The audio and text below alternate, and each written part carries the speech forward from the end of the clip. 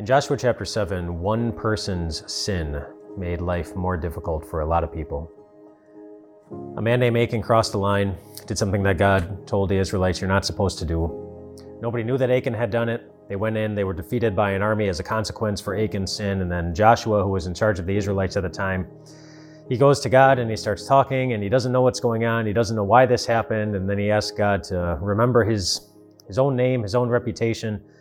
And he said, God, what are you going to do for the sake of your great name? And then God answered Joshua. And I want you to listen to God's answer to Joshua, and I'm going to highlight just one word in his answer that's really significant. Here it is. So here's the entire answer. The Lord said to Joshua, "Stand up, what are you doing down on your face? Israel has sinned. They violated my covenant, which I commanded them to keep. They have taken some of the devoted things. They've stolen. They have lied. They have put them with their own possessions. That is why the Israelites cannot stand against their enemies. They turn their backs and run because they've been made liable to destruction. I will not be with you anymore unless you destroy whatever among you is devoted to destruction." So there is God's response to Joshua. And the one word I want to highlight there is anymore. And God said, I will not be with you anymore. Why do I want to highlight that word? Because it was a reminder to Joshua of something really important. That God had been with them up until that very moment. And then God was reminding Joshua that there was a way you could be certain that I'm going to be with you again. God had been with them in the past, then the sin happened, and there was a way that he could know that God was going to be with him in the future. That's important for all of us. In particular, as I'm thinking about Achan and his sin that had a consequence on other people's lives, it's really significant for those of you who have also been hurt by somebody else's sin. You may be someone who right now is having to suffer through the consequences of what someone else did to you, or of how someone else hurt you. We're living with the results of what someone has taken from you.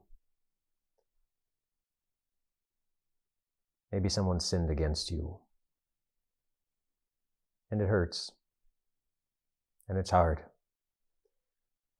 It's made your life much more difficult. And maybe it wasn't just a one-time thing.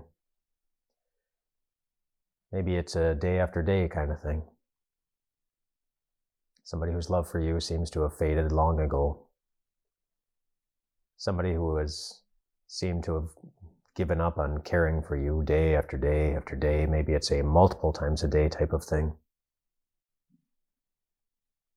And if that's the case, if you're somebody who's right now living with the consequences of somebody else's sin,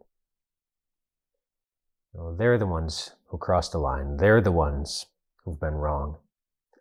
And you know it. And they may or may not care about it.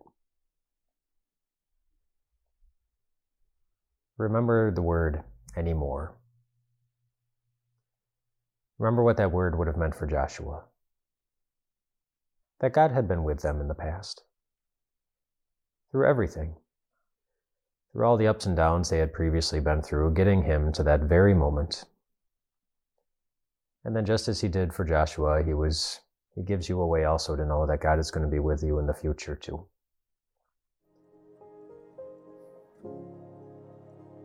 He points you to the cross of Jesus, where we are reminded that, well, Jesus didn't die to make us an underdog. Jesus didn't suffer the consequences of other people's sins, so that we could go through life wondering if God was really going to be with us through everything and every sin. He completed that sacrifice so that you could know. God who has gotten you this far, He's not going to fail to be with you so you can keep going. Nothing gets the best of God's children.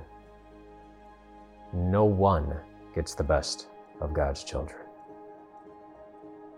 No threat, no consequence, no sin. Remember Jesus. Remember the cross.